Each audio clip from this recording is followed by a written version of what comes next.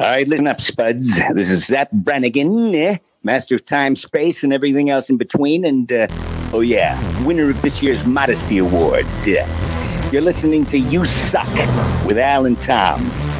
Your one stop for this sort of thing.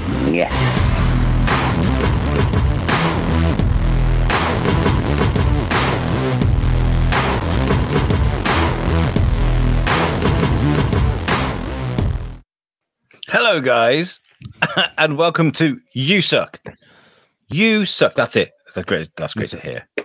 It is. Yeah. It is. It's different, but I keep getting ready for like the end of it. I've listened to that promo a couple times now because Alex like, check it out. I streamlined it. And I was like, all right, cool. Let's listen to it.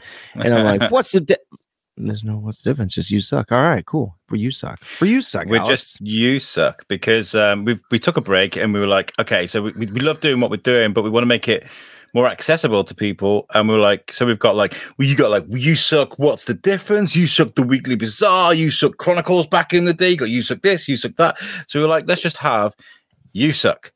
That's it. No, what's the difference? Yeah. It is us. So I've come up with a few taglines sort of like, be you and let's talk. And because no, it's important. It's important because we had an identity crisis. Like we created this thing. I created these stupid logos to separate the You Suck part of thing. But I was kind of like, let's not downplay it. It wasn't stupid. It was you trying hard, man. That's a lot of work. It's not like you just sat there and it's not like, oh, I jerked off another fucking logo. You're like, dude, look, I spent like 4 hours building this last night. It's work, man. But this is the thing. We tried to be something we're not, and that's the whole point of the You Suck thing. What is You Suck, right? It's a discussion between culture either side of the UK. So I mean, if you're on your worst day, you suck. Just be you. It doesn't really matter. Like I suck. You. Everybody is who everybody they are. And we all suck. Everybody. We all suck. Bathrooms, we suck. And so we're getting only guests on that. Absolutely, I'm joking. It's great start. Welcome, Pauly Shore. That was kind of dope. Actually, I'd be like, wow, we got Pauly Shore, huh? Man, we rock. But it's been a long minute since we've done this, so it's nice to catch up. We are going to be speaking to Mike Perkins on this show today. Mike Perkins is a very talented artist from DC Comics, but he has an amazing history working with Marvel, Dread, and we're going to talk about his career. But first of all, before we catch up, right? Yeah, fucking, it's been almost 2 months. Like literally, I think we're like a few days away from it being 2 months. If not, it has been 2 months. We stopped right after Halloween.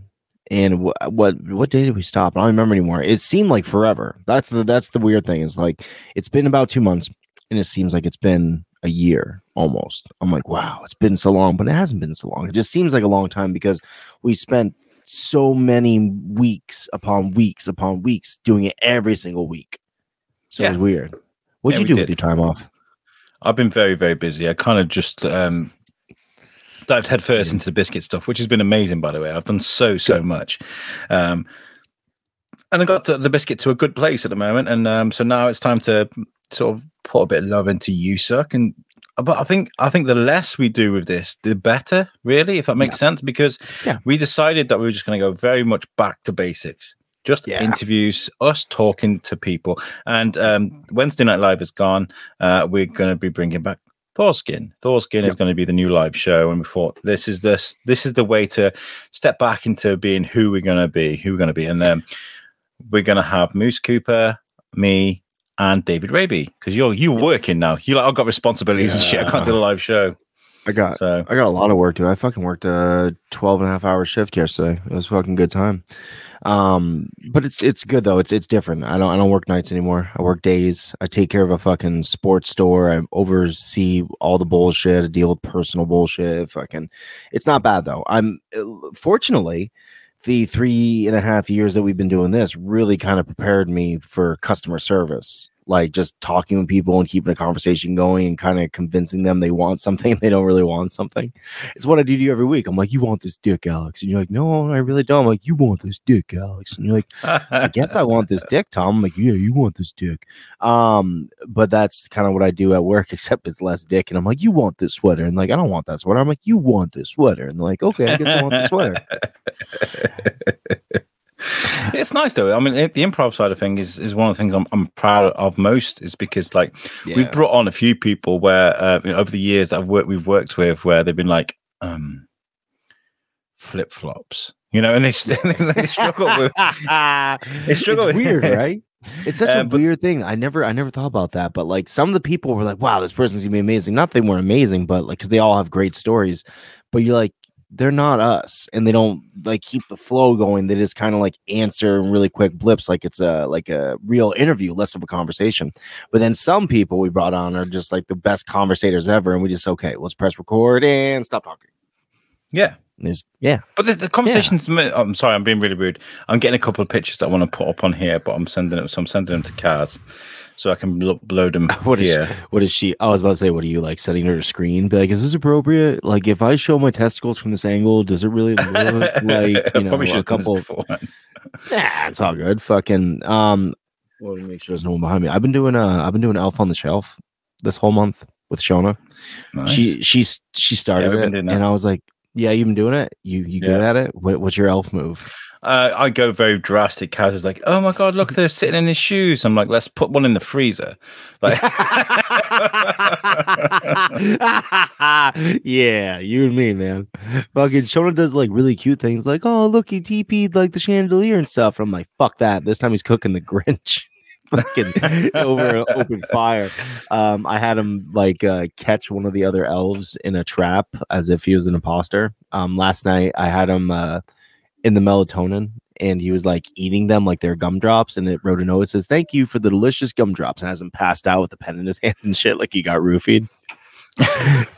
Dude. I mean, like, it's the worst ones when you're about to go to bed. You're like, oh fuck, I haven't done the elf. Oh shit, what do I do? Oh my god! So that was me last night, and I was having a few drinks.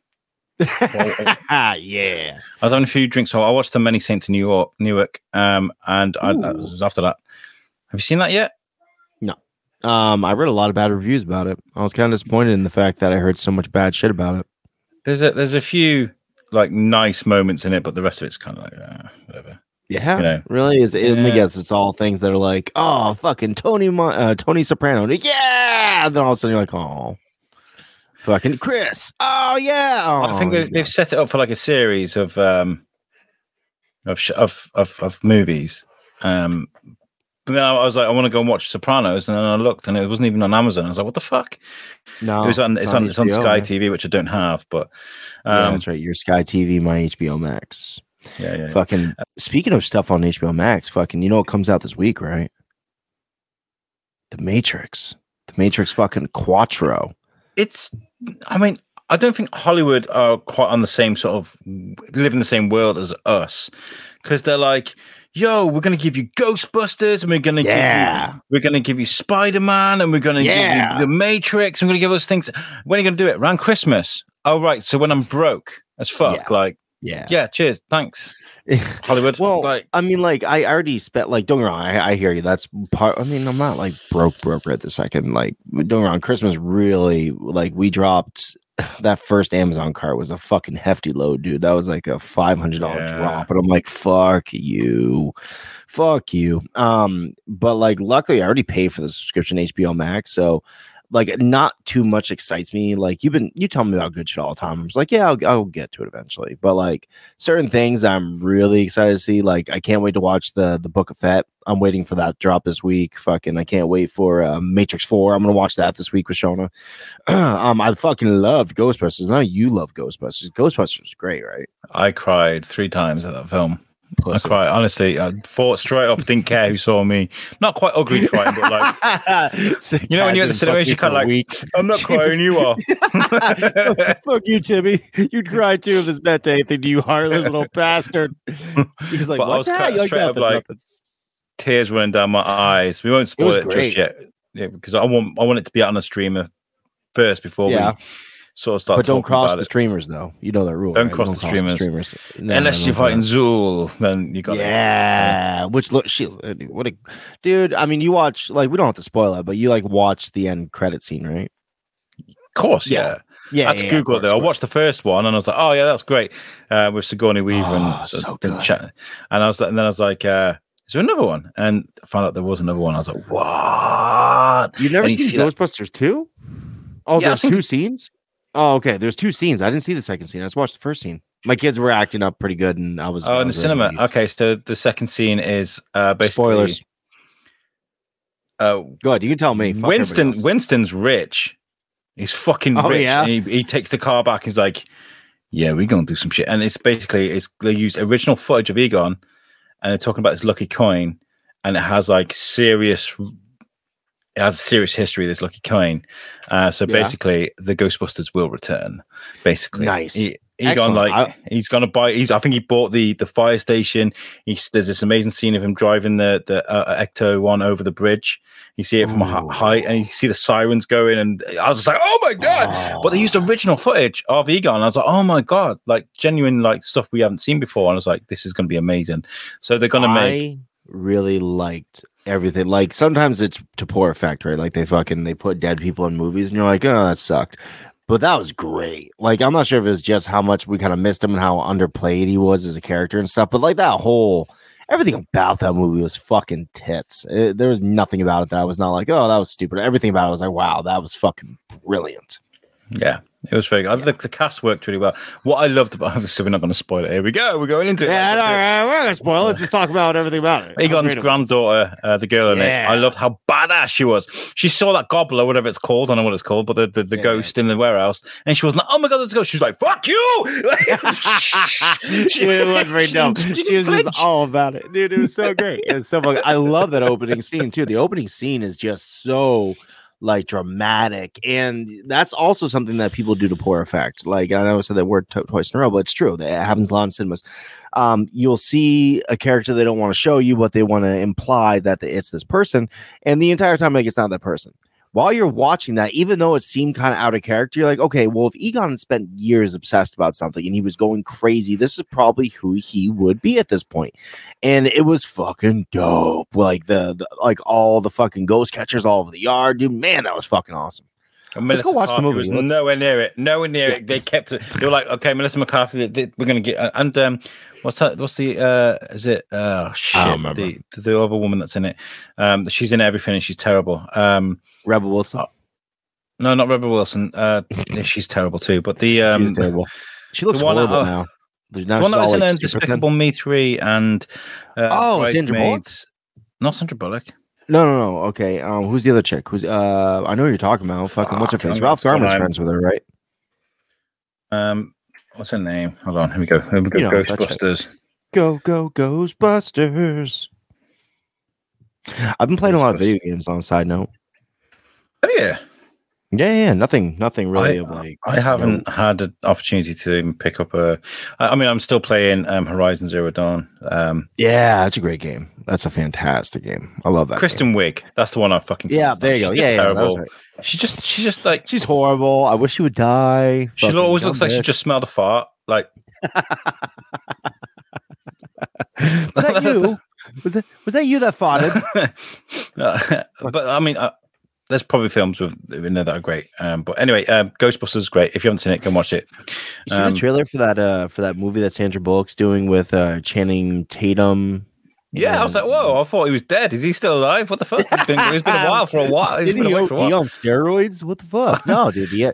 Dude, that looked really good. Like, that's another one of those things. I was like, oh, romantic comedy. I can go see it with the wife. And Sandra Bullock looks amazing. She does, doesn't she? I mean, dude, she hasn't aged. She's like the Paul Rudd of the women side of acting, you know? Dude, she's like 90 right now, and she's like, "Fuck yeah!" And I'm like, "Sure, whatever you say, Sandy Bullock. You're Miss Congeniality, bro." She was old in those movies, man. Like that was like what 2001, she's in her 40s. She's got to be 40, yeah, 40. At least. Dude, she's got to be older than 40. Look this up. No, back then. Oh, okay. I was like, how old Miss Congeniality. I'm looking this up really quick. You vamp for now. Let's see. Now I'm really interested in how old fucking Sandy Bullock. Let's talk about our favorite Sandy B films. I quite like The Blind Side. I love The Blind Side. I think it's good. People always go like Miss Congeniality, but there's two. One is obviously Speed. I fucking love Speed as a film by itself, and The Blind Side is just brilliant. I love it. I like The Blind Side. I like Practical Magic. That'd always be like one of my favorite Sandy Bullock films. Fucking fuck you. Fuck you. You're the wizard. There's magic and stuff. I'm fucking. It's easily to like you know when you get those traps, like the cardboard box on a stick, and you got like something underneath underneath the box to try and entice the person. Yeah. You also just be any old shit with vampires or witches or anything. It could be anything. Literally. Werewolves. Yeah, I get you. That's fine. It's Kristen Wiig in a new vampire film. No, you're okay, thanks. I'm okay. Yeah, no, that didn't work. The new Batman comes out. Anyways, hold on. She's 57 years old. I thought she was way older than that, but she's 57, man. She not that old. She's my mom's age though. She's like 10 years younger than my mom. That's old. That's old. I mean, sorry, Mrs. Bruno. Sorry. Yeah. I bet you are, motherfucker. She loves me. Your mom does anyway, so it's fine. She does. She likes more of your stuff. She likes mine. So fucking, what's that tell you? I'm a busy bee. That's why I'm constantly. You are a busy bee. You're always doing stuff. You're always promoting like you and your family and how great you are. We get it, Alex. You're a great family. Fuck off. I met a BAFTA award winner the other day. Yeah, did you? Yeah, his name's Tony Reid. There he is. There I am with his BAFTA. Jesus. He's got one of 4 of his BAFTAs. Are you holding his BAFTA right now? Is that what you're holding in your hands? They're heavy, man. I thought I'm going to have to grab one of these BAFTAs and get I know, it looks huge. When are you ever going to hold like an Oscar or a BAFTA? He won that for writing Go Jetters and stuff. You know, he's Go Jetters. You know, get that. About the same Power Rangers again to me. I was like, yeah, I was thinking Power Rangers. I get it. He did like Zingzillas. He was there from the beginning, from like the CBeebies, the beginning of the CBeebies era. So and his Mrs. Jane, there I'm with Jane. She's a puppeteer and a voice actress, and she did she just did stuff with the Furchester Hotel with Elmo and Cookie Monster, and she did stuff. It never ceases to amaze me. Puppeteers, they're like, I want to shove my hand up things for the rest of my life. I have my hand up thing. Speaking of which, that's Twinkle. Is that how you got the oldest BAFTA, by shoving your hand up that right there? Yeah, that's it. Yeah. Deep. That's it. Look at that sweater he's got on. She's amazing because I like to do my voice. I like to mess around with voices, and we did this interview. She's like, "You got real talent." And I was like, "No, you just say that." She's like, "No, seriously, you quite." So we keep sending voices back into. It's just this endless conversations, just stupid voices we're sending back into. It's quite cool. So I made new friends. Eventually, I see that. Eventually, you're going to be a fucking, voice actor guy. You make all the right connections, Alex. It never ceases to amaze me. And don't get me wrong, like, let's not downplay the work that goes into it. But because of the work that you do, you just happen to fall into places that you really want to be sometimes, which I find very interesting. Puppeteering, voice acting work, Kaz's vagina. These are the things you fall into, and you're like, well, how am I here? What happened? Yeah. Whoa. Hello. No, that's not what I was implying. That's what you're implying. Oh my God. I set myself apart for that. I'm talking about the vastness of life.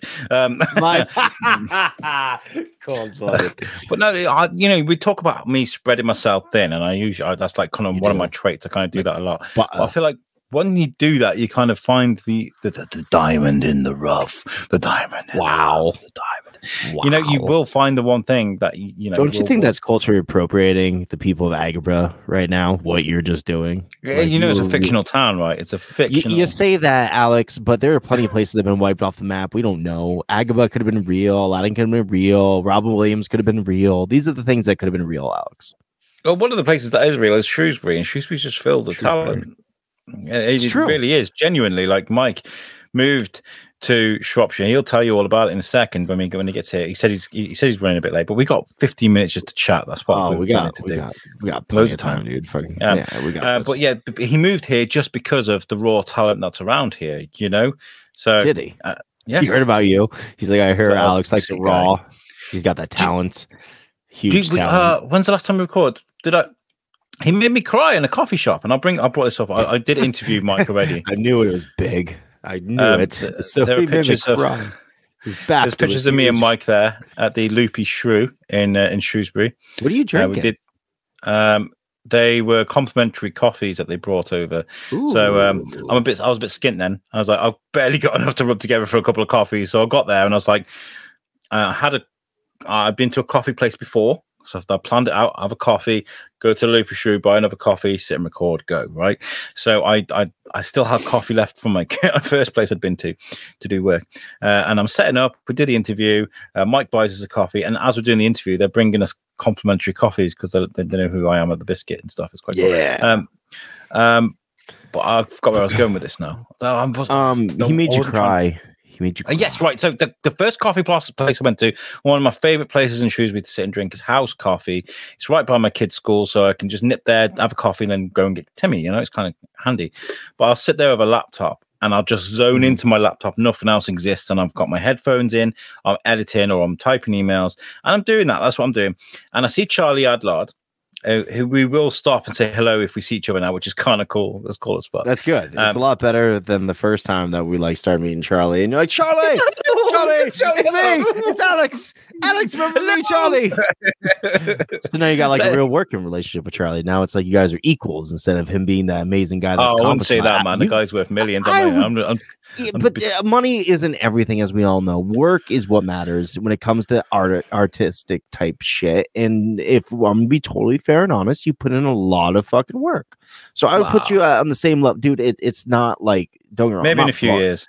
I mean, what's it been now? The biscuit guy. You've been the biscuit guy. The biscuit guy, dude. You built a hometown thing. He's part of the hometown. He respects that.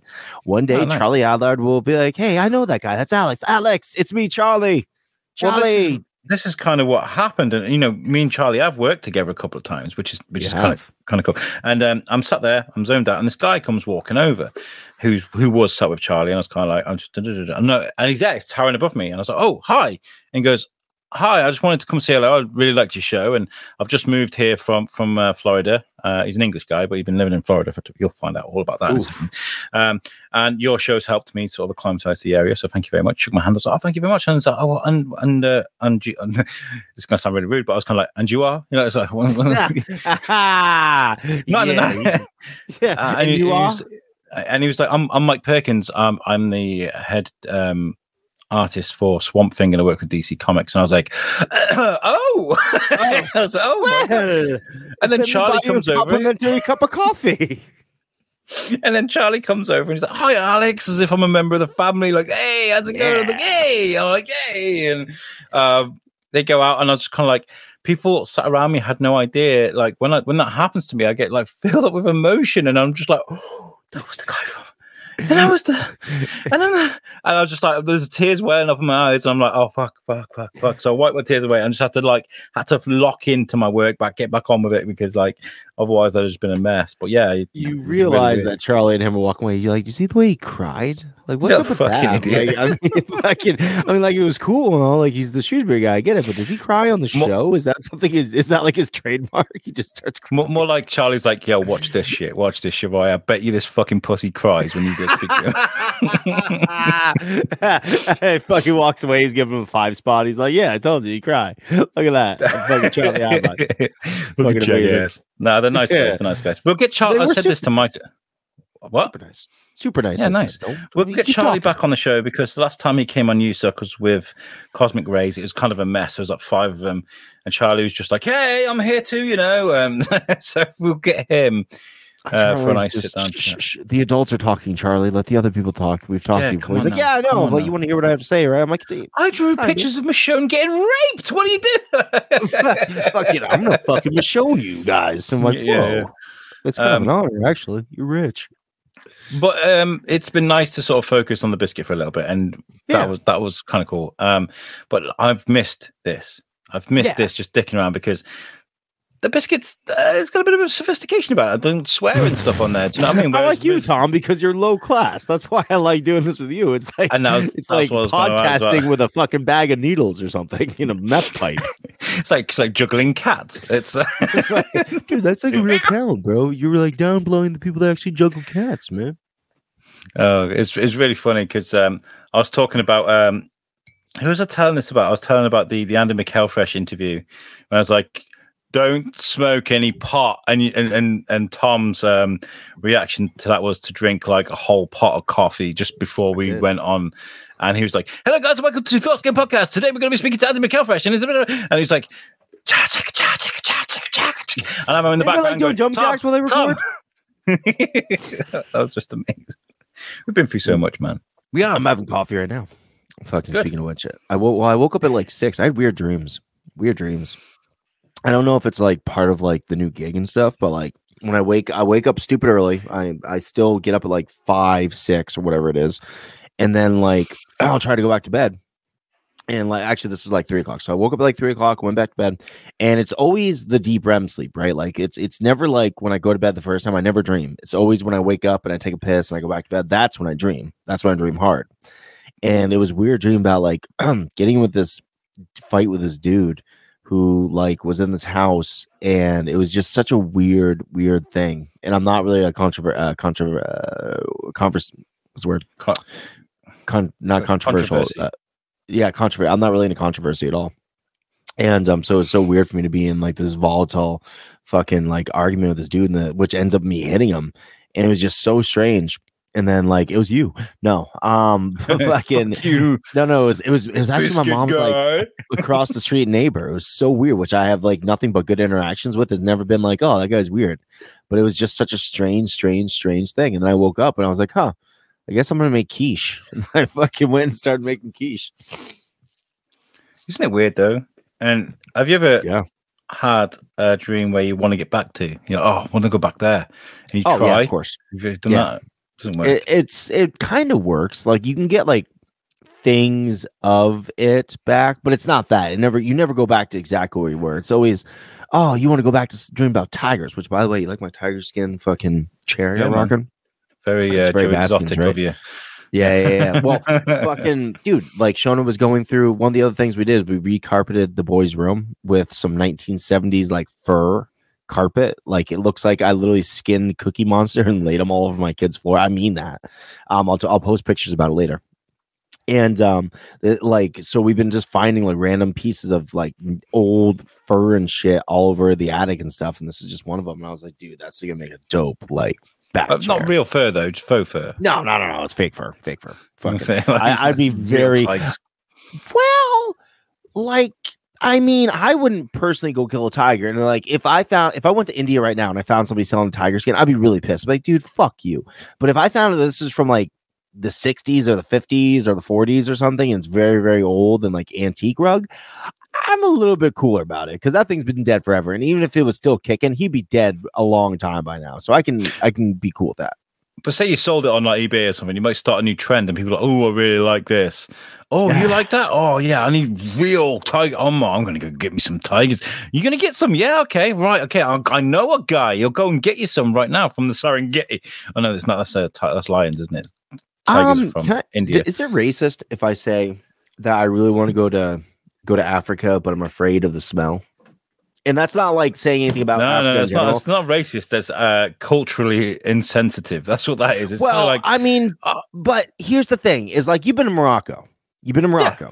What's it like? What's the smell? You're from. The smell was fine. The smell was fine, but we went to the main. We went into Marrakesh. And it did scare the shit out of me, in all honesty, because it was like tuk-tuks driving everywhere. There's cars everywhere. It was dusty. There was hot. And then when they dropped us off in the bus, the people just made a beeline towards us with their monkeys, like to take pictures and the souvenirs. And they literally, you could see them all honing in on us. And we're like, what the fuck is this? It was a bit nuts. So yeah. Jamaica was like that. Jamaica was a lot like that. They, like the moment you get off the bus and you're a tourist, they just want to, peddle their wares, which is fine. That's how they make money. But like, I'm from the US. I'm very sensitive. Like I live in the middle of nowhere. Fucking like if something got hit. I work near the highway. Like my building is near the highway, and some sort of like deer or moose or something got hit down the highway, and I could smell the rot, right? Like the decay, and that really fucked me. I was like, ugh, like. Even just a whiff. And let's be fair and honest, like they have a different, culture over there completely. Like their thought about food and how to prepare food and all that stuff is very, very different than ours. And like, sometimes they'll just throw dead carcasses place. So I'm concerned that like I'm gonna get there and I'm just gonna be like, and I'm gonna sneer or something, even though it's like, the home of everything in the world, and it's the biggest biggest continent, right? It's the biggest continent, right? Yeah, Africa's the biggest one, man. Are you just saying that to placate me right now? Or are you just are you saying that? Because is Russia bigger? Which one's bigger? No. Russia's not a continent, but Russia's a country. So you've got Africa. Is Russia and then part of you've Asia? Is Russia part of Asia? No. It's got half. There's a European half and an Asian half. Mike's just messaged me to say he's here. He'll be here in a sec. So I was like, yeah, we're just shooting the shit. Maybe Mike can tell us if fucking Russia is a continent. No, I think it's not. It's not. I said you're culturally insensitive, but I think you're just a massive pussy. I think that's the biggest. Fuck you. No, Fuck yeah, you. you're listen, like, oh my I am God, not. right? I am playing Assassin's Creed Origins right now, which is Egypt, I'll have you know, and I have not sneered once. So I'll fucking have your apology right now. I will. I mean, when I go abroad, when I go places, I don't want to go to all the tourist trap places, which I have done. I went to Marrakesh. I was like, hey. But even when I went to Marrakesh, I was like, just find a fucking cafe, wait for the bus and get out of here. I went and saw a few bits, and that's very unlike me. That's very unlike me. I like to go and look. I do like to look at culture. When we went to Venice, I went to all the museums and all the old buildings and that. And that's different. You know, that's old white people shit. That is so different. When I come to America, when because I will. You've been to America. You've been to Hawaii, dude. Fucking that's someplace I've never. That's not quite America, though. I mean, but like it's America's long distant cousin. It's kind of, have you been checking out fucking World War II in HD, by the way? Like, it's actually made like a movie series out of it instead of just being the documentary footage, and they'd use actors. Don't get me back down the World War II fucking rabbit hole. It was kind of dope, dude. Like, I got stuck on it for a night and a half, and I was like, whoa. Like, see, I can't watch things. You'd be like, Tom, Ted Lasso, and everybody else in the world agrees that Ted Lasso is one of the greatest television series ever. It is. Period. It's not just listeners, get in touch. Tell Tom. Dude, but like, I'll be sitting there and I'll be like, you know what, fucking let's watch a little bit more World War II. I need to learn a little bit. I watched what's that Mel Gibson movie? We Were Soldiers. I watched that while we were fucking. Oh yeah, we were talking about that on the phone. I watched it, man. I was like, well done. You watched a 20-year-old movie. I did. That's all I did. It was excellent. It was so great. Mel Gibson rocks, right? I hope he comes back. He's back. Is that the one from Ostriker from American Pie? Yeah. Dude. Yeah, he was in that, and so was fucking John Hamm. John Hamm was in that movie, like John Hamm. Young John Hamm. So you got a bit of Mad Men going on, and you've got what's it called as well? The guy who played the sniper in Saving Private Ryan. Yes, I was just about to say that. The guy from fucking Saving Private Ryan. He's sitting there and he's saying the prayers and shit. Wipe off the rifle. Dude, I was they always have this guy. He did. What's that one film with Bruce Willis? And he was like on the run because somebody put something in his bag.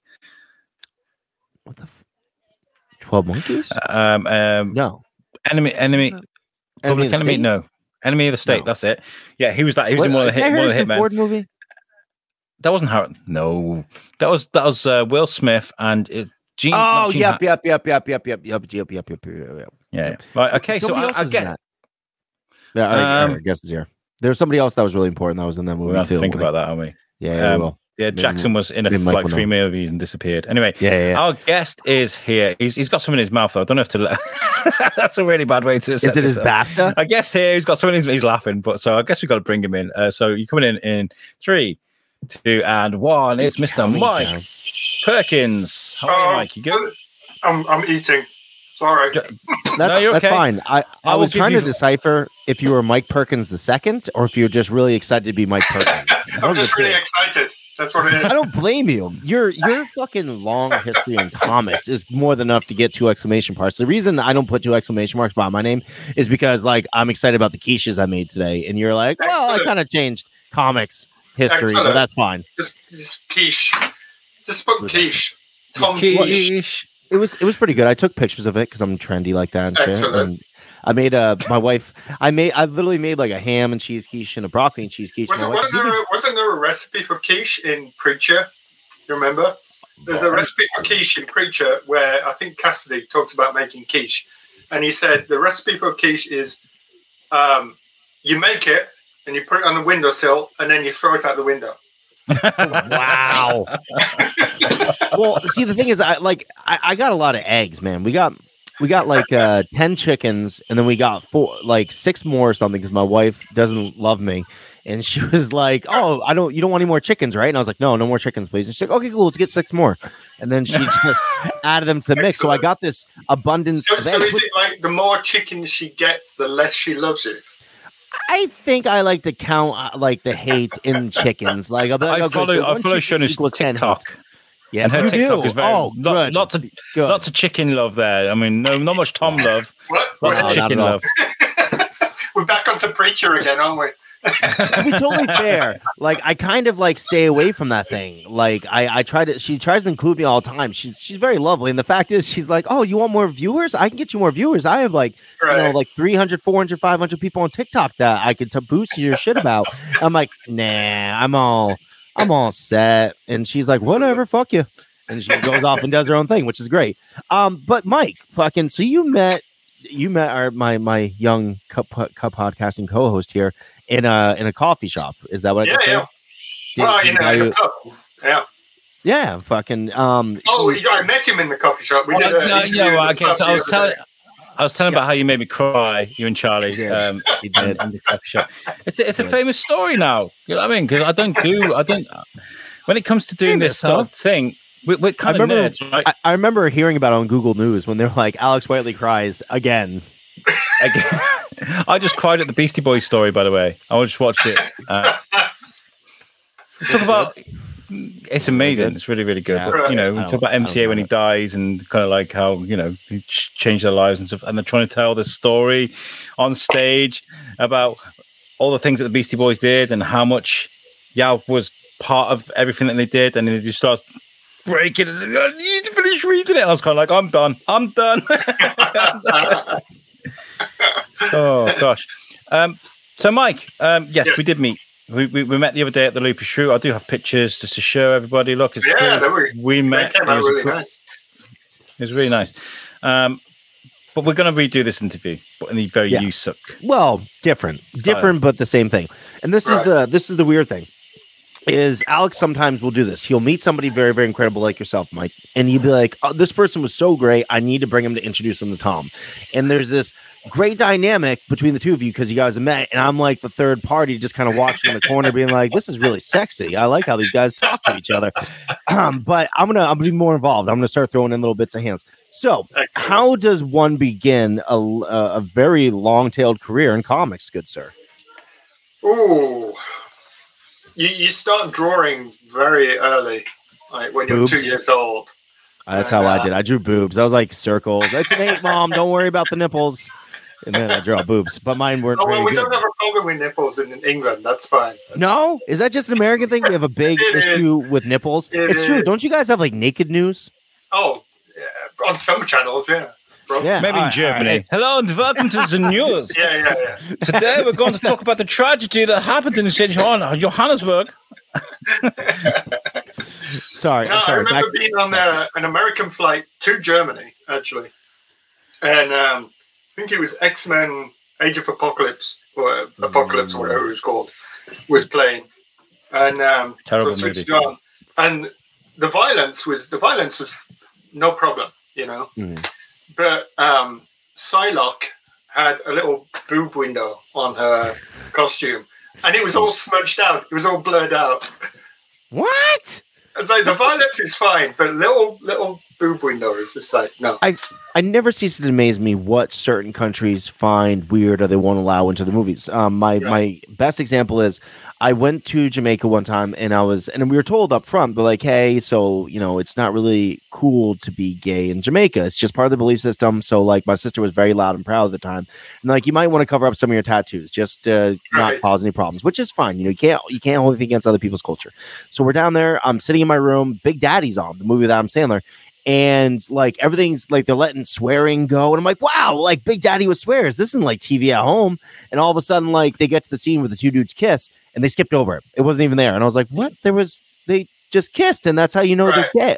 And that's when I found out that things were different, depending on what country you're actually in. Yeah. So they wouldn't show Psylocke's cleavage, but like let's just show Apocalypse ripping out Gambit's skeleton right now. That was totally fine. Yeah. Totally fine. Totally acceptable. There's also things where you're in different countries and the translations just don't work. There was You Only Live Twice was on when I was in Poland, and there's this bit You Only Live Twice where the fold up bed goes into the wall, and these guys come in and shoot the hell out of it, and then the person. Oh, the bed comes back down. James Bond is dead on the thing, and because he was in bed with a woman, somebody says, "Oh, at least he died on the job." You know, it was like, it's great, right? And the Polish translation came up, and it was like, at least he died doing his work. I was like, no, it's not the same thing. But it kind of almost makes it a little bit better because you're like, yeah, that is his work, right? Fucking, he saves the queen some days, but really, James Bond's job is to get the girl, which he's very, very good at. Is anyone else excited for that new James Bond film? I'm not particularly. I don't know. I've seen it. I've seen it. Was it good? Was it good? Is it already out? Yeah, I've not been a big fan of. I don't mind James Bond. I'll watch it. The last was it the last one? The one before was it was a bit nuts. It was a bit nuts. I was just like, this is weird. Stupid. Like, well, they had to like bring like 6 films together. So I'm like, we just made a bunch of Daniel Craig films. Now we got to tie them all together, and they couldn't even get like the James Bond they wanted. They had to like deal with what they had, and it was kind of. Well, I think Skyfall would have worked out better when it was because originally the intention was it Albert Finney was the caretaker. Originally it was supposed to be Sean Connery, which would have been brilliant. Yes. Just be like, okay, this, obviously it's a title that's passed down to each person, Yeah, and I find that to be the coolest thing about James Bond. I know we're trying to talk about comics, but we got wrong this real quick. I always found that to be cool because it's up to like interpretation, right? I always took it as James Bond was a title that got passed down. You took the identity, you took the number, and that's who James Bond is. That's why he can be different, through a 50-year length of time. And then some people are like, no, he's supposed to be the same guy every single time. It just looks different because. It's that. What did you take it as, Mike? When at the because you've been watching and reading it longer than we have. Well, that's kind of what I did. I mean, turning it back into the comics, I did a series when I was at CrossGen, which was called Kiss Kiss Bang Bang, and that came out before Kiss Kiss Bang Bang movie came out. Oh, and it was that was the whole concept of it. Was this super spy Charles Basildon who was. The name was passed down to the next person. It was a woman who became Charlie Basildon, and so it was all kind of. But it was great fun just playing with that whole 1960s misogynistic kind of hero. That was the theme. A lot of people in America, the retailers, they were worried because they were like, well, this guy's a dick. And it's like, that's the whole point. It's like, we can't sell this because this guy's not heroic enough. It's like, what? Like, have they ever read like a graphic novel? I mean, that's not what people. I don't tend to read like heroic stories. Even my favorite Batman ones aren't like heroic stories per se. Like, I like the Long Halloween, like the Tim Soul and fucking shit. Like, that's my favorite Batman. Or like the Frank Miller. That's not really heroic Batman. That's kind of like vengeful Batman. That's like detective Batman. It's never the superhero. There's the scene from The Dark Knight Returns where he's running and he falls. He's like, fucking useless, Bruce, or something. He's like, you fucking useless, get up. Like, he's trying to get back into it and he falls down the fire escape. He's like, you're a fucking idiot. I love that because, like you said, it's real. Yeah, it is. We were talking about this, Mike, in the Loopy Shrew. Shout out to the Loopy Shrew. Thanks for the free coffee and all that. But we were talking about the kind of the stories that are kind of like, and The Long Halloween was another one because it's a long detective thing. But we were also talking about Mike, your early career with 2000 AD, and the idea that us Brits, the kind of not us Brits, I can't include me in this, but the classic British comic books aren't you necessarily your superhero thing. That's an American thing. Yeah. Look at that. Now, is that okay? So is that looks like either fucking the shield from that's a Dredd badge. Okay, that's Dredd. See, that's the thing is Alex has done far more Dredd research than I have. I saw the movie back in the day, so I get it. But like, I was like, oh shit, is he showing me a boy shield? Are you trying to tell me you can do something really horrible right now? Because I'd still watch it. Fuck, sorry, what was the question? We missed it. No, we were talking about having the license to work on comic books that aren't necessarily your superheroes, right? More like the 2000 AD stuff. You got the vengeful cop from the future type thing. And this is where you started, right, Mike? Yeah. Pretty on that. My first professional work was 2000 AD. Yeah. And that kind of led on to other things.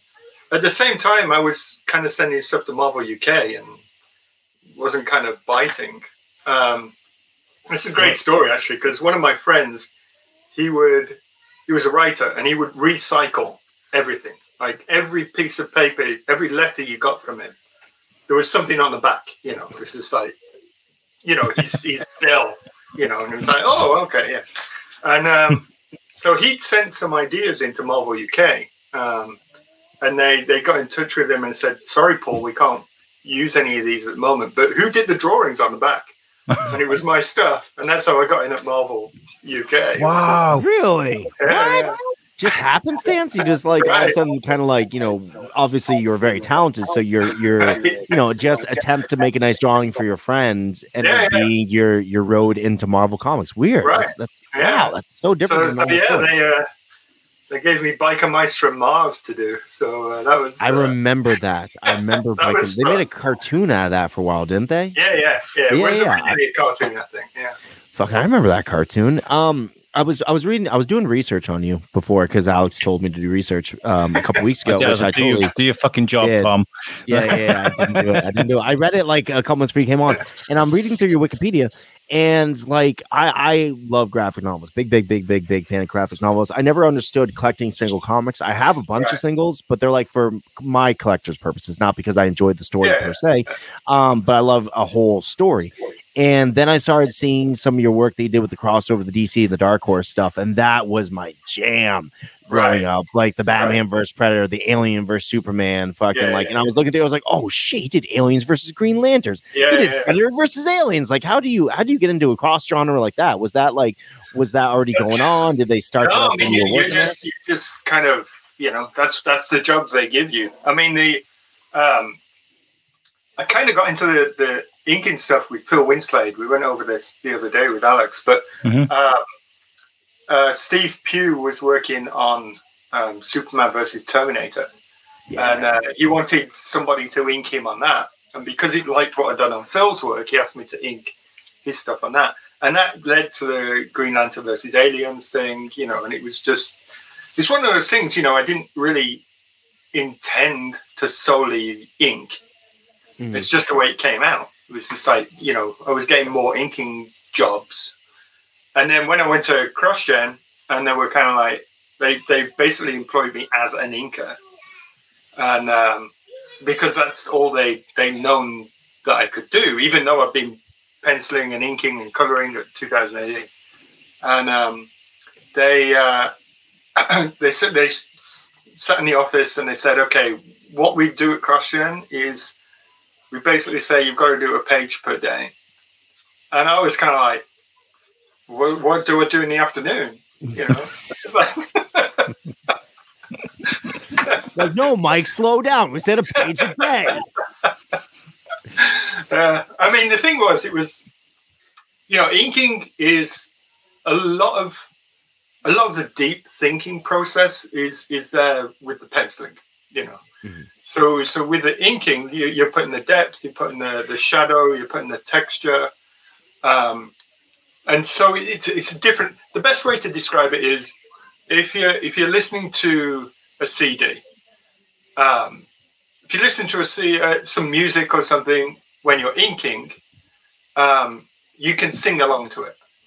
You know, but if you listen to music when you're penciling, the music's finished and you haven't heard one bit of it. You know, you disappear into it. Yeah. It's a different mindset. I've got some of your ink work here. This is, I believe, stuff from Carnage. I picked this up. Yeah. Penciling and inking there. Yeah. Amazing work, because you can see the depth there and how you kind of the different shades of ink draws your eyes to certain places on the screen of the page. Yeah. I love. I mean, the thing is, the good thing with Carnage, and again with Swamp Thing, is you just kind of go wherever the brush is taking you. You know, it's not like Iron Man where it's all structured. You know, and Carnage, you just the brush is going over there. That was really impressive piece of work, actually. I have not seen too much of it. Obviously, Alex is more familiar, but the detail and like everything that you guys will have to watch the actual video. I'm sure Alex will post a couple pictures, but like this black and white of Carnage and like he's just kind of spread out a little bit everywhere, tendrils everywhere, like axes, and like it was very, very interesting done. How do you go about deciding what needs to be on the page in those type of moments? I mean, obviously there's like a description, kind of like where you're like, this is kind of what you're seeing. But then you're the one that really makes the decision of what we are going to see. So how do you make that decision to make it like that, as opposed to maybe something a little more drawn back, a little more reserved? Well, that's part of the construction of the comic. Put that page up again, Alex. Yeah, do it, Alex. Put it back up. Here we go. Here we go. Okay, yeah, so you got the panels there on the left going down in size, so they're leading your eye to that main figure. It's not something you as a reader you necessarily know that I'm exploiting you in a way. Mm-hmm. But that's my job, is to lead your eye across the page. So you got those panels going down, everybody's looking to the right. Mm-hmm. And then the figure in the last page, she's even pointing up towards that figure there. It's a visual manipulation. Yeah. And Carnage itself, I mean, it's just, he's chaos. I mean, that's all he is. But if you look at all the tendrils going around, they take you in a circle, and then they swoop your eye back around where that reptile guy is getting his neck split on the bottom left-hand side. Mm. And then that takes you towards the axe, which takes you onto the next page. It's beautiful. It really is. It's beautiful. It's gory. It's chaotic. It's very clever. It's to be a storyteller. That's all it comes down to. Now, you mentioned that Carnage is chaos, which I completely agree with. As a man that's both written or drawn for DC and for Marvel, who do you feel is more chaotic, the Joker or Carnage? Well, I mean, there's Carnage is more chaotic. That's without doubt. All right. Seal of approval. Joker is more. What's in the name? The joke has to be constructed in a way. It's that's the way you tell a joke. You got the beginning, you got the middle, you got the end. Carnage just doesn't even think about that. He's just like, just do it because whatever. It doesn't have to have an end point. He's just he's just there for the shits and giggles.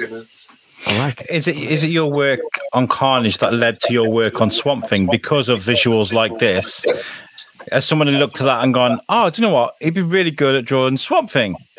I don't think so. Is that Swamp Thing? There we go. Yeah, there we go. Oh, is that I don't think so. I think it's just more. I always wanted to draw something, so that's one of the things that led me to that point. Was basically me going, please let me draw Swamp Thing. Yeah. So I think that it comes down to that rather than going from somebody seeing Carnage and going, oh, maybe somebody did. I don't know. That's what kind of comes down to me begging.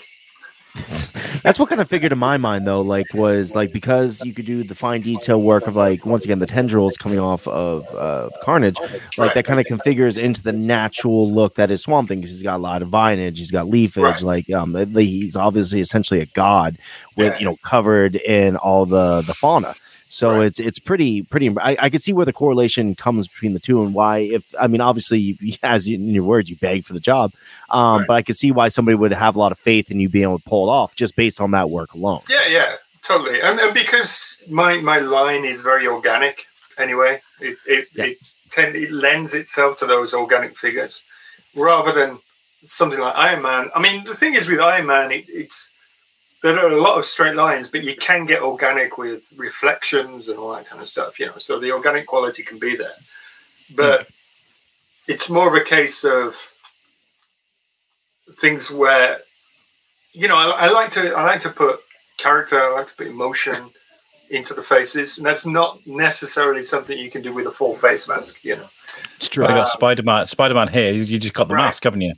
Yeah, you've always got the mask. I mean, the eyes can be expressive to a certain extent, but that was the big mistake they made in the first Spider-Man film with Green Goblin, and they gave him that face mask.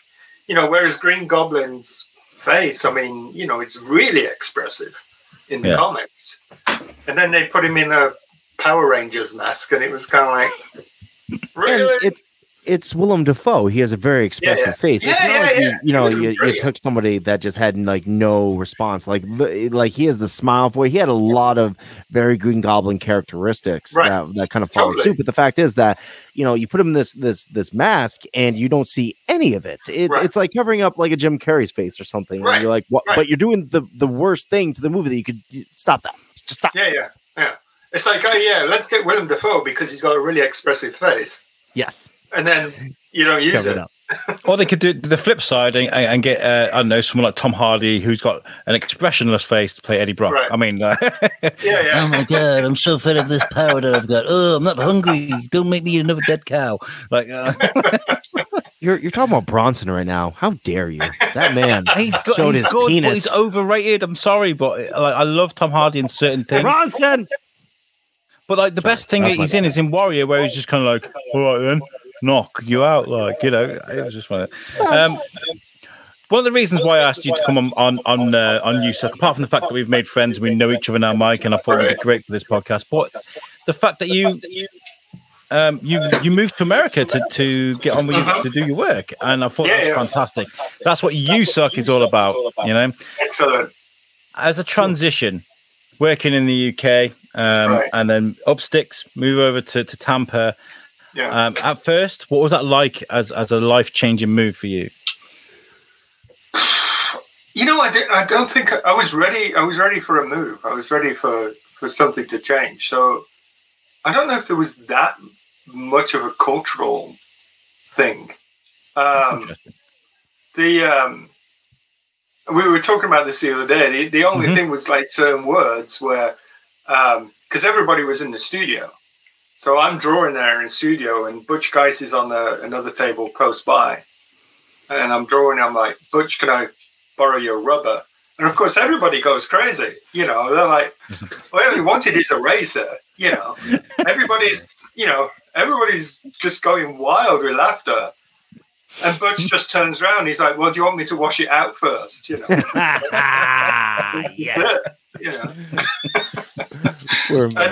there's certain aspects like that where, certain words do not translate. But Americans, they struggle with the simplest things as well. Like the word duty. Duty over here is a beautiful word that we can say without feeling bad about anything. But to write the word duty in a comic book and have kids go duty. Duty. Yeah. You're just jealous that we're happier than you are. You're fucking sitting over there so sad and British, Alex. I'm over here like duty. And you're like, it's our duty, and I'm like, sure. But it's an important aspect to selling a comic book universally. Whether you take, I don't know, we were talking about Constantine. Taking this guy who's meant to be from sort of Liverpool, and then selling him over to an American audience, having to adapt his dialogue and the way he talks and things, so that it makes a lot of sense. Have you worked a lot of that with making sure everything sort of ties up? Not overly. There's only it's so close anyway. There's only certain things there which are kind of like they just annoy the hell out of me. Where it's herbs, right? That's the one that really gets me. Herbs. It's like there's a H on it for a reason, We had this. Me and Tom have had this back into for a couple of years now. One of the things was like, you and your fucking Peppa Pig and your shopping trolley. What the fuck is a shopping trolley? My kids constantly come up to me and telling me about shopping trolleys. It's very funny because, like, for a while, you were certain that my children were British because they were just watching so much British television between Peppa Pig and Thomas the Train and things along those lines. And they'd be like, Dad, we're gonna use the trolley, and then we're gonna go put some things in the going to the shop. Shop, shit like that. And I'm like, speak American, motherfucker. Calm down. I'm gonna buy some herbs. What's an herb? Listen, Herb's behind the building, and he costs $25. Don't buy Herb. Like, he is overpriced, and he's toothless. He smokes meth. It's weird, right? Like, we speak the same language, but we don't speak the same language, even though you guys invented the language. So, right. I guess you're right. Maybe. Well, actually, there is this viewpoint that people in the middle of America, there are parts of the middle of America that speak more Shakespearean English than we do in England. What? Yeah. Because they've been so not cut off, but their communities have kind of grown from that initial English, and it hasn't developed to the point that the English over here is developed. Yeah. It's all the RP development, isn't it? Right. Yeah. So you go to Arkansas and, you go into a shop and they go, forsooth. It's like, great. I'd love it if I walked into a shop and this is the guy who's like, forsooth. I'm like, yes, sir. Get me a basket, Squire. Let's get Brian Blessed over there. It'd be great. Absolutely. I'm going to ask you this question again, and I know it's awkward. The way we do like an interview, and then I'll do a different interview. But taking hold of like a beloved object, like I don't know, I saw a picture of Spider-Man there.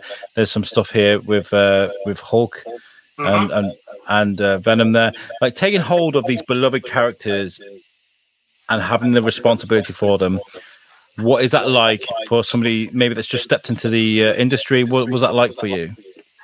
I mean, the only one that I had a problem with, we were talking about before, was Judge Dredd. That was my second piece of work, and I was terrified by that because I've grown up with it. I think it just gets to the point where you really have to just you can't think about that, because it will just stunt you. It'll be just. You can't necessarily think about the legacy of those of who's done those characters before, who's created those characters. Even if one of your big artistic heroes has worked on those characters, you can't overly think about that. You just gotta carry on and do it, because otherwise, you'd be frozen. You wouldn't be able to do your work. I find it to be very similar in what we do. We've talked to a lot of amazing people like yourself, Mike, and the more you kind of dwell on the fact that you're speaking to your hero, you're speaking to somebody you respect for their work, it changes the dynamic of the conversation. So I might talk the way I'm talking to you because I don't have like that bit where I'm like, oh my God, Mike Perkins did X, Y, and Z, and I'm starstruck by the fact. Instead, I can talk to you the way I'm talking to you now, which is just a guy to a dude. And I feel like conversation would be better than if we, had this whole other bit that was kind of like hindering that, right? Totally.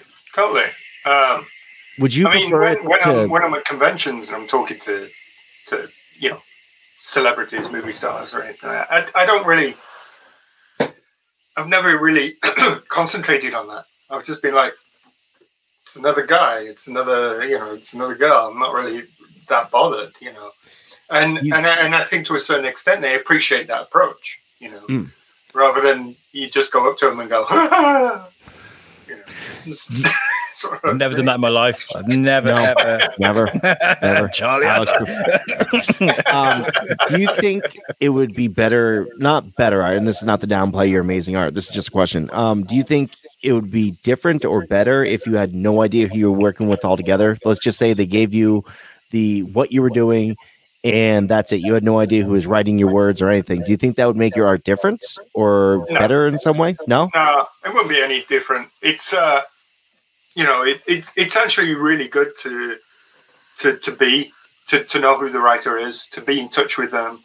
Like working with Ram at the moment, Ram V, who's writing Swamp Thing. It's great, that we can just go and chat to each other and say let's take it in this direction, and talking about the storytelling aspects of it, and playing around with that.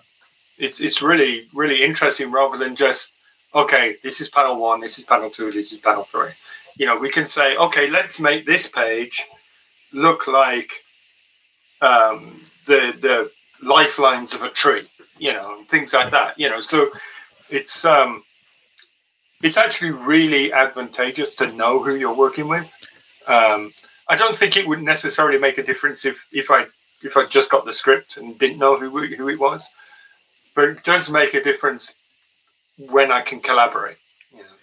Is there a kind of direction you kind of hate to see? Is there a kind of like, okay, Mike, we want this? What's the one thing that can come through and you go, oh, fuck, not that again? Well, yeah. I mean, there's certain aspects, like if there's a scene on a plane, it's just so annoying. Because it's just like a real life plane ride suck. I don't want to draw them either. It's just because you have to do it where the conversational aspect of it is always left to right, to lead the eye. The person who's talking first always has to be on the left in a panel,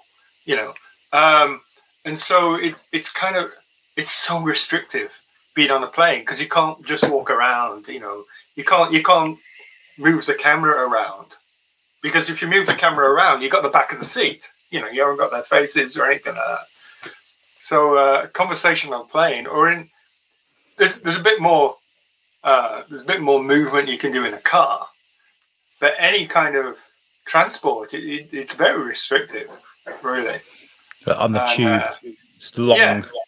Well, yeah. I mean, tube you can play with because you can do something maybe going on in the background. Do some figures.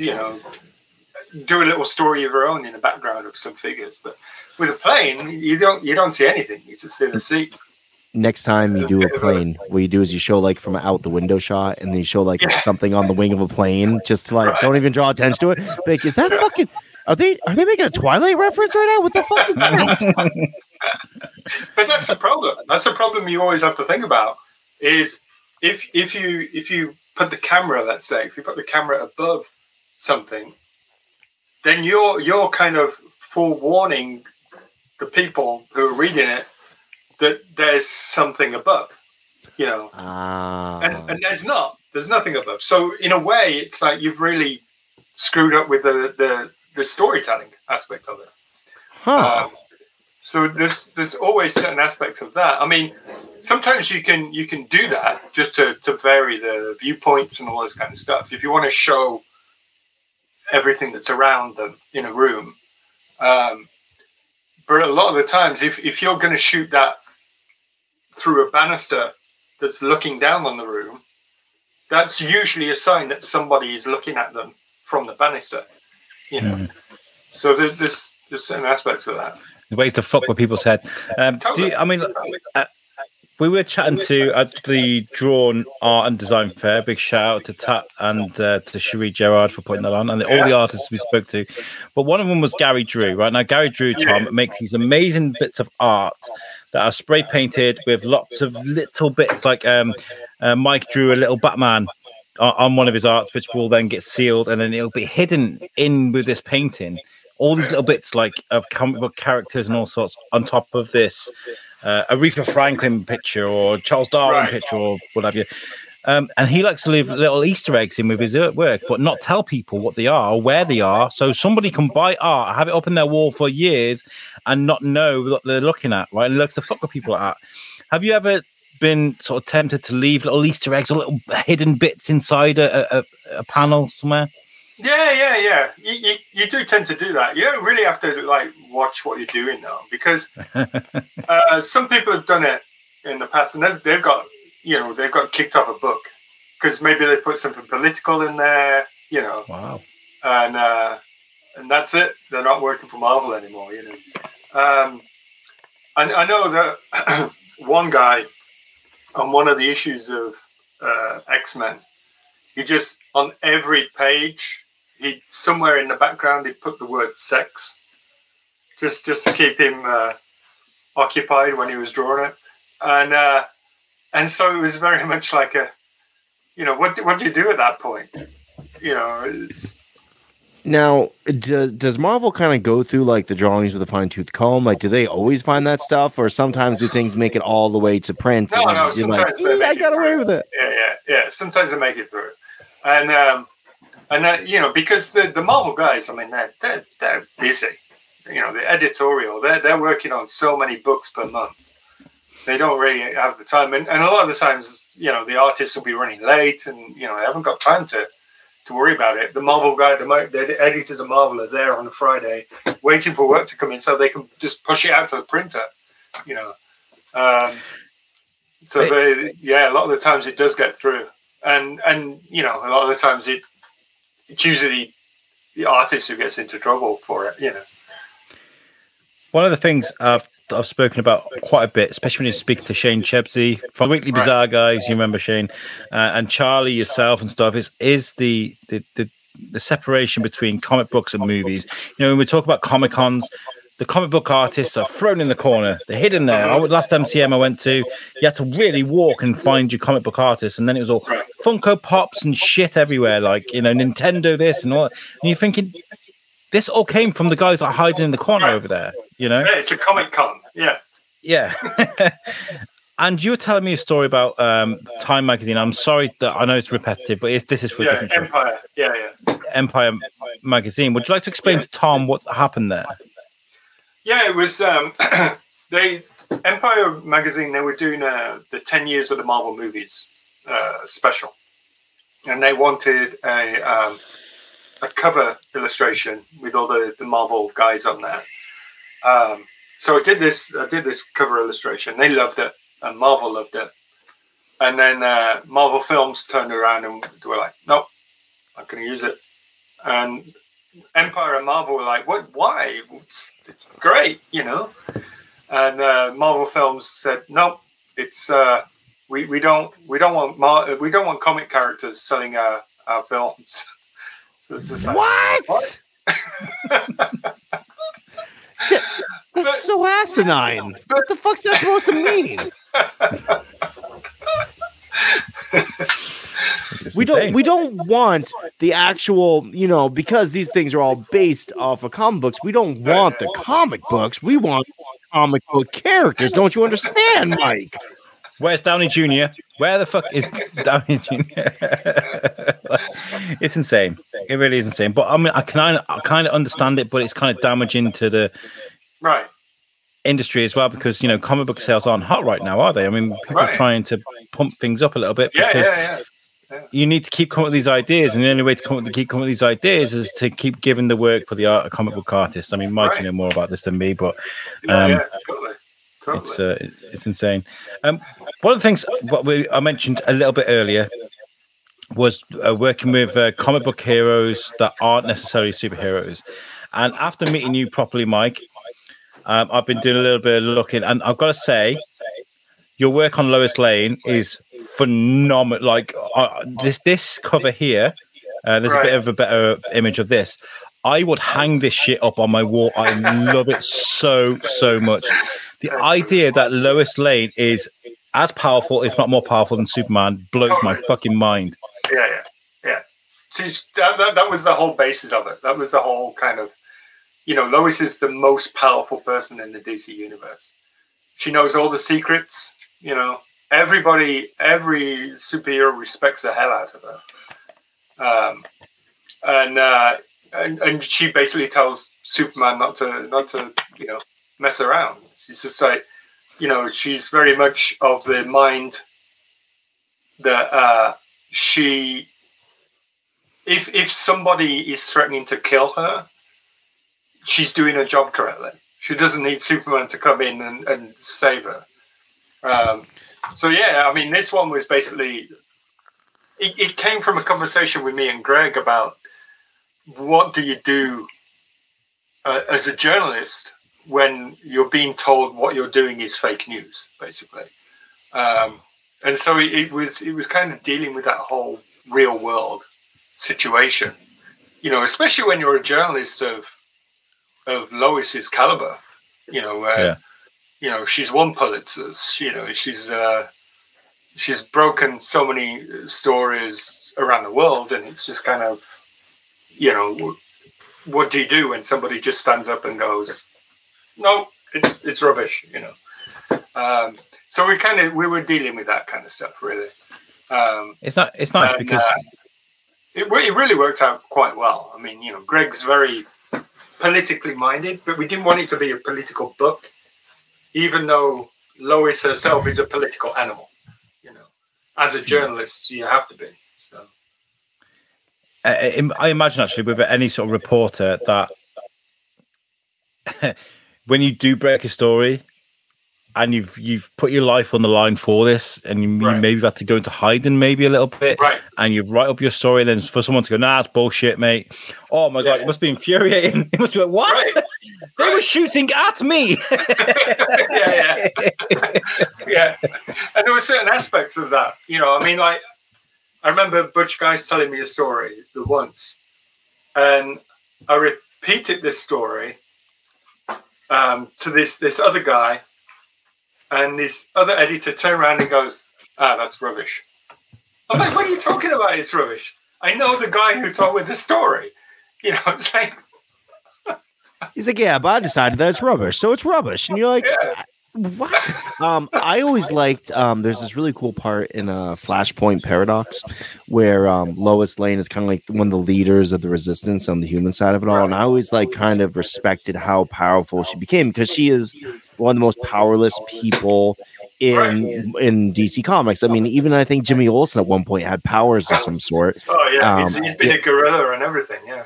So, Lois Lane, just normal plain Dane Lois Lane, is Superman's girlfriend. That Lois Lane happens to be the most respected, the most decisive, just because she did all this really deep investigating reporting back in the day. I always liked that about her. So it's really cool that you took the concept of Lois Lane's inner strength and brought that out in the series. When did that come out? I wasn't even aware of that coming out.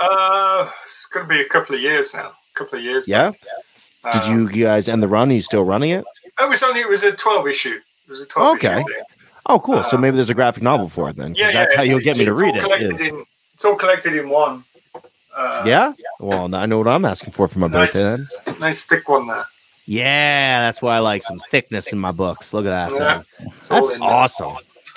Oh, but yeah, it was we there were parts of it that it didn't really come about as strong as we wanted, because at the time Superman had revealed his secret identity to the world. Lois Lane's dad had died in a different book, so we had to deal with all this stuff going on as well, so it kind of derailed us a bit from that side. So do you have to incorporate that type of stuff into your story once it becomes canon? We did. It was just more of a case of this is coming out concurrently with the Superman books. So if it affects Lois, we have to address it. Right? Now, in turn, will they take your stuff and put it in their stuff? Will they be like, oh, Lois Lane just did this in Public Enemy, so now we got to incorporate that? Oh, that's kind of cool, though. It is, but sometimes it derails the story you want to tell. That must be really frustrating. You have to take a step back for a couple of issues until you can get back to that point you were at before all this other stuff kind of came in. Did anyone derail you so much? You're like, dude, I just built a month of working on this, and you changed everything with 2 lines in your fucking book. We had to change the outlook of the whole book, because Lois is supposed to be this beacon of truth, and she's been basically lying about Clark Kent all these years. So it's like, how are you going to deal with that? You're going back to this whole thing of the leader of the country saying fake news. Then you've got a reporter who's been doing fake news for the past however long. I think it would have been great if you had brought up Pink Kryptonite and be like, "That's fake news. It never happened. Superman never turned gay ever. It's not Pink Kryptonite." And that brings up a really important story, because there's so much going on with DC. I imagine there's dozens of writers working on dozens of projects all at the same time. How do you keep the continuity to keep the fanboys happy? It's a pretty tight ship. I think the editorial teams, they kind of know where their books are going. So it is a pretty tight ship in that regard. Sometimes they miss things. Somebody. One of the worst things is when you're working on something like X-Men, right? Because I did Astonishing X-Men with Marjorie Liu, and we're working on it, and you're like, okay, we want to use this character, this guy. Oh no, you can't use that character because he's in this book at the moment. Oh, okay. What about this character? Nah, we got a story based on that character that's coming in 2 months' time, and it's just kind of like, so who can I use on my X-Men team? You get Puck, you get Nightcrawler, you get you get Jubilee, and you're like, I don't have a story for them. Well, tough, astonish me. Yeah. It is like that. It's very much. Sometimes you can put Wolverine on because he's in every X-Men team, so it doesn't really matter about him. Yeah, Wolverine is the Deadpool of the X-Men universe, even though Deadpool's already the Deadpool of the Deadpool universe. Yeah. Do you get a lot of fan mail, to do with what you've done? Via carrier pigeon, like we get mail. Emails, whatever. Fuck you, Tom. Yeah. You do. You get quite a bit. What about the negative? You also get a lot of charity. Please give it to my charity. Fucking please give me money, Mike. I know you got it. It's all the time. Run. It's kind of like, there's certain ones you can do something about, but a lot of the times it's like, if I do this once a week, I'm going to be, I'm going to be penniless by the end of the year. Anybody want I need to have a charity for me. It's very nice. Fucking, oh, poor Mike. Fucking A. I've got this this podcast called the Shrewsbury Biscuit. Is he fucking paying me? This is why I'm glad I'm poor. Fucking nobody asked me for anything except telemarketers, and apparently my car warranties are always up. I don't understand that. I already did it like 3 times. Fuck. But it's worth bringing up the fact that you've moved to Shropshire from Tampa, and that's because for the listeners that are listening from around the world, I know you're there. How's it going, guys? But like the listeners that aren't around Shropshire to understand, there is something very special about Shropshire, because especially Shrewsbury in particular and the outskirts, there are so many creators, and we're not just talking about comic book artists, because even if we're going to talk about them, we're talking about Charlie Adlard, Robbie Morrison, who's a writer, John Wagner, the creator of Judge Dredd, Mike Perkins, Charlie Adlard, Christian Ward, Charlie Adlard. Say him again. Say him one more time. Casper Wingard is thinking of moving over here. There's a whole bunch of.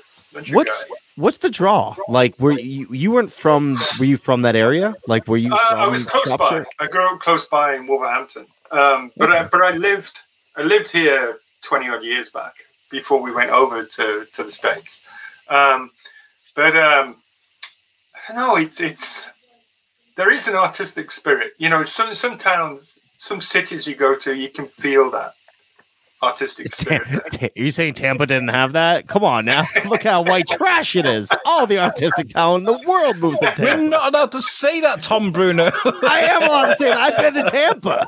I've been there. It is the white trashiest place in fucking Florida, which is like Mike Perkins, charming, amazing artist, and then a sea of meth heads. I don't understand it. I don't know. I mean, Tampa changed a lot. I was there for 20 years, so it was like it changed a lot in that time. I mean, it was when we got there, it was 70, 75-year-olds and all this kind of stuff. Yeah. But it changed a lot. I think simply because a lot of people were moving from San Francisco, places like that, because it just got crazy expensive. Yeah. And so, they could cash in a 1-bedroom flat in San Francisco and buy a big 5-bedroom, swimming pool kind of thing in McMansion. Tampa. Yeah. And so it, by the time we left, I mean, the average age in Tampa was maybe 35 to 55, something like that. So in 20 years, it had really dropped. It went from being like a grumpy old man to Logan's Run. You're like, I gotta get the fuck out of here. They're starting to kill everybody over 30 right now. And because I was in that community where there were, 60, 70, up to 100 people working in one building, all creating comics, you didn't really notice anything else. It was just that it was very, very creative. So the real question is that you mentioned all those people working together. How does something like a huge pandemic change the dynamic of doing art for a major comic book company? Like, I mean, obviously the creative atmosphere that you were in before, which is like a whole room full of people kind of bouncing off each other, like being excited. Now it's like you. I mean, I'm sure things are a little different now, but essentially for a couple of years, it was just you in your office by yourself sending emails. Does that still have the same feel? Well, Do you still get the same feelings across the page? No, I mean, that's basically how the industry works anyway. CrossGen was an outlier in the sense that they wanted everybody working in-house. It doesn't happen. No? It was a big experiment, you know. You know, even in the 70s when they were talking about the Marvel bullpen, you know, everybody was having a good party. It didn't exist. You know, it was just made a up. cocaine bowl, and Stan Lee was wearing a bathrobe. That was the bullpen. And so it was a totally different thing. For me, I mean, it was when the pandemic came about, and everyone was bitching and moaning about working from home. I was just kind of like, welcome to my world. Welcome to Mike's world, bitches. I love it. You're all late to the game. That's how me and Alex felt, actually, because we do the show remotely, right? Like, this is how we're doing it right now. And we were doing it a couple years before the pandemic hit. So we were because like before the pandemic, we would write people and they had no idea. They're like, what do you mean? You don't want us to come somewhere? Like, you just want to show us up on the computer? And we're like, yeah, that's Google Hangouts. Google Hangouts. Shout out. And that's how we did it for a number of years. And then the pandemic hit and everybody was trying to catch up on how to do it this way. And me and Alex were off to the fucking races. We're like, we've been doing this for years now, baby. We know how to handle this. So I'm sure it was the same way for you. Everyone's like, how do I function in a Mike Perkins world? You're like, welcome, bitches. I've been doing it for years. You get up in the morning, you start work. What's the problem? It's like we created our own visual cues. Like you probably seen me a couple of times. I've gone like this, or gone, you know, like that. And that's like that's me next, bitch. Respect my finger. I'm like, I get it, Alex. I respect your finger. Your amazing British finger. But no, we welcome you in Shropshire with open arms, seriously, and it's been has been a genuine pleasure because me and Mike have bumped into each other a couple of times now and done interviews and stuff, and it really is a pleasure to know you. And I'm really excited to see things that you can be working on. I know that you're very much a part of the community already. You know, I know Shane Chebsey's got you with the drink and draw thing. Shane Chebsey, shout out to him. The Comic Salopia stuff. Is there anything you're working on in the new year that you're kind of excited about? I mean, I'm constantly on Swamp Thing. I think that's the main thing. We've got another 6 issues on Swamp Thing. It was originally going to be 10 issues, and which have the first 4. It was so and it was so successful that they extended it for another 6 issues. Nice. So it's a 16-issue thing. Which is almost unheard of. You know, usually series are cut short, you know, because they're not selling. And so, you know, it was great to have that extended. And so really it's that. There's a couple of things which I'm talking to people about as well. But it's kind of outside the realms of comics. Because I'm under contract with DC, I can't do any more comic work. But I can do other artwork as well, you know. So that was actually my question is like because when I find people's work that I really, really enjoy, I have a whole wall of just people's work that I've been collecting. I have this good he's actually British, very smart dude, not Alex, he's a different guy. He moved from well, you're smart too. Get off my dick, Alex. Fucking. I used to say that as I was taking a swig of my drink, so you knew I wouldn't take it. I did. Well, he told me always invest in art. He said like the one thing that never goes down is art. He's like whether it might fluctuate, but it never goes down. Really. So like I always try to collect like amazing artwork. So are you allowed to do like commission pieces and things along those lines? Oh yeah, like, yeah. Okay, I do commission pieces as well. Usually, I'll be messaging you. Fucking excellent. Absolutely. People can usually just go to my site and there's a commission link on there. And, you know, oh shit! All right, so I'm behind the game. Fucking, this is where I need to be. Fucking hey, man. But we were talking about this the other day about you know, talking to other people within art, but not necessarily comics. You know, so there's other things as well where I've worked with rock groups, to do different things, maybe backdrops or stuff for their programs and things like that. So there's always something that I'm kind of playing around with. Who is the one character that you would love the chance to draw?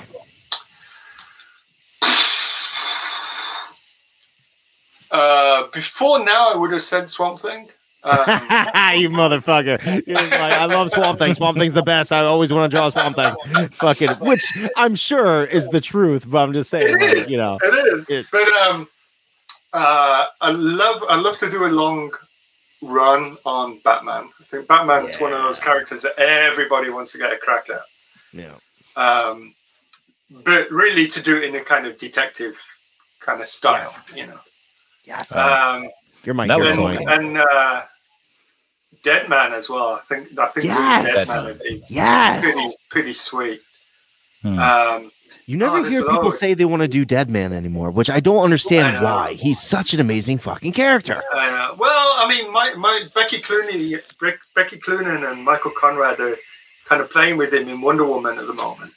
Are they? And that's pretty interesting. I've got this whole concept for a Deadman series. I've spoken to Jeff Lemire about it and everything. So maybe one day. You know how you have these partner up like runs, like Jason Todd and Arsenal and those sort of things. But I'd love to see a Batman and Deadman just run of just Deadman pissing off Batman for like 8 comic books straight, just like, he just annoy the shit out of him, because obviously there's that Justice League Dark movie with Constantine and stuff, and you've got like Batman running around and he's just like because he can't understand the logic behind magic, and it pisses him off, and I love that. Just Deadman rocking up with Batman. Justice League Dark had Etrigan in it though, which like is my Jason Blood is just so great. It's fucking Gone, The Rise of Man, Come the Demon, Etrigan. Oh, it's so good. We're so nerdy. Definitely Constantine as well. I'd like to have a crack at Constantine. Which I love that Keanu Reeves movie, and Alex hates that Keanu Reeves movie. No. It's a good movie. I watched it recently, and I put it visually. It is stunning, and I loved it. I love it for what it is, but hate it. He's talking about a sequel, American. Right? They've been talking about a sequel forever, but then again, they're putting out The Matrix in this week, so I guess they can. I don't know. I don't put anything past Keanu Reeves anymore. He'd be like, so I'm going to resurrect the dead. And I'll be like, sure, why not? You do it, Keanu Reeves. I can imagine him going, oh, yeah, I've got a film idea where I'm on a bus. And they're like, Speed? No. It's called slow. If you go above 5 miles an hour, the bus blows up. And he's got to get to school on time to drop the kids off. It's all about him dropping kids off. Dude, that'd be fucking bonkers. That's the Saturday Night Live sketch straight away. There you go. Fuck Andy Samberg. We're the new writers for comedy for Saturday Night Live. There we go. Excellent. God, I love it so much. This has been a good fucking time, man. We haven't done this in a long time, Mike. We took a couple months off for holidays and to kind of like, refuel our engines and stuff. We fell right back into this. This was amazing. I got to say, and what an amazing first guest back, dude. I am so thrilled that you met Alex. I'm so thrilled that you came on today. You are a fucking ball of lightning, my good sir, and I appreciate you. Cheers. Thank you. Well, what we'll do then, Mike, is I'll give you an opportunity to tell people where they can sort of follow you if they want to buy commissions off you, where they can do that, etc. Yeah, well, basically you just go to my site, which is mikeperkinsart.com, and from there there's a contact link. There's a link to my art dealer. There's a link to my commission stuff. There's a whole bunch of things. I'm also on Facebook as well, but that's mostly for promoting my work, really. If anybody wants to buy me a Christmas present, this on canvas would absolutely. that one is that's mine. That's not going anywhere. I love that so much. I mean, I like the cover as well. The Lois covers, they were great because they were all kind of design oriented in a way, rather than your typical superhero kind of beat 'em up. And there was one where, let me see if I can find it. There was one where you got Lois there. Was it the 3rd issue? And behind her is the freedom of the press speech. The kind of this one, right?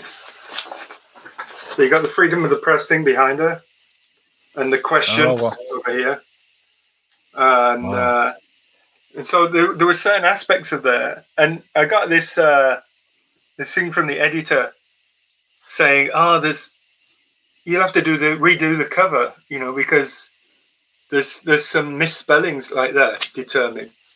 Where am I? Yeah. There's some misspellings on there. You're going to have to redo the whole thing. And I was kind of like, you're missing the whole point. It's Lois Lane. She's so bad at spelling. But it's just like, that's the whole point of the cover. I love it. Yeah. You're muted, Tom. No, still muted. And, yeah, stuff like that. There you go. I love doing that one. That was great. Oh, yes.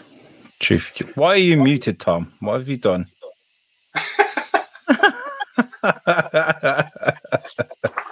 I'm not. I wasn't.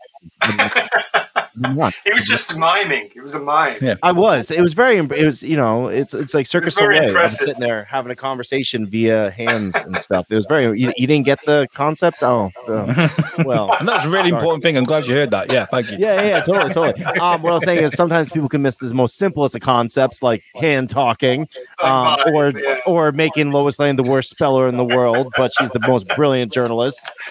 My God. Yeah. I was just trying to think of some of the other ones, but I was looking at your webpage as we were talking, and there's a lot of amazing art on there. Just not gonna lie, guys. If you're looking for some, I like your style, especially because sometimes comic books can get a little comic booky, right? And I like that good crossbreed between like realism and the comic. And you do it very, very well. Oh, thank you. Thank you. Oh, of course. I'm looking at this Swamp Thing Statue of Liberty, and she's. Oh yeah. Yeah, that like kind of like a play on? Covers which just come into your head, and you're just like, man, I gotta get that on the page. But I think that's what draws me to this is that looks more like something from Gotham. That breathes Gotham to me, and me being such a Batman fan, and then seeing the Superman, the Lois Lane, and knowing that you've done it, there you go. There was that whole comic book arc where Swamp Thing went to Gotham because they had Swamp Thing's girl. Yes. That was a great storyline. Was that kind of? I have that run. I love that because they start saying how they got to arrest her because she's been banging Swamp Thing, and Batman's like, listen, if you're gonna do that, you got to arrest X, Y, and Z. And by the way, you're forgetting about Superman. Like, oh, never mind, sorry, we forgot. We didn't mean what we said right there. Don't arrest him. Yeah. Well, Mike, thank you so much for joining us today, and you're welcome back on the show anytime. And we're going to be working out.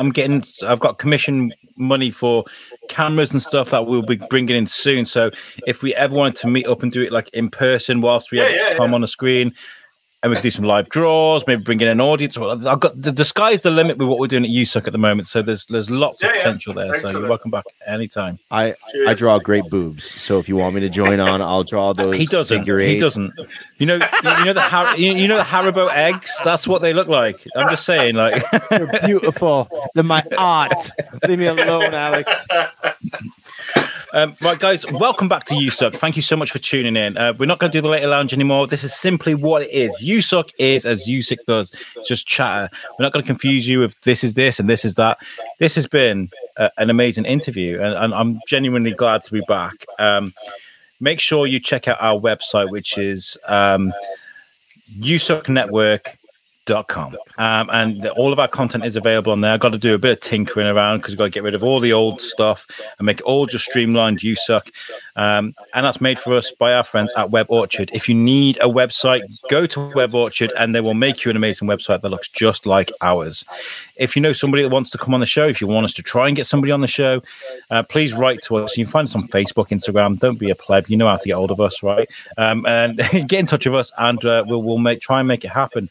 Tom, have you got anything to add before we get out of here? Nothing. I missed this so much, and I'm glad to be back, and I'm glad all of you stuck around while we went on hiatus, and I'm glad for Mr. Mike Perkins over here. This has been a fantastic fucking episode. This is USUC, and I am Tom Bruno. I'm Alex Whiteley.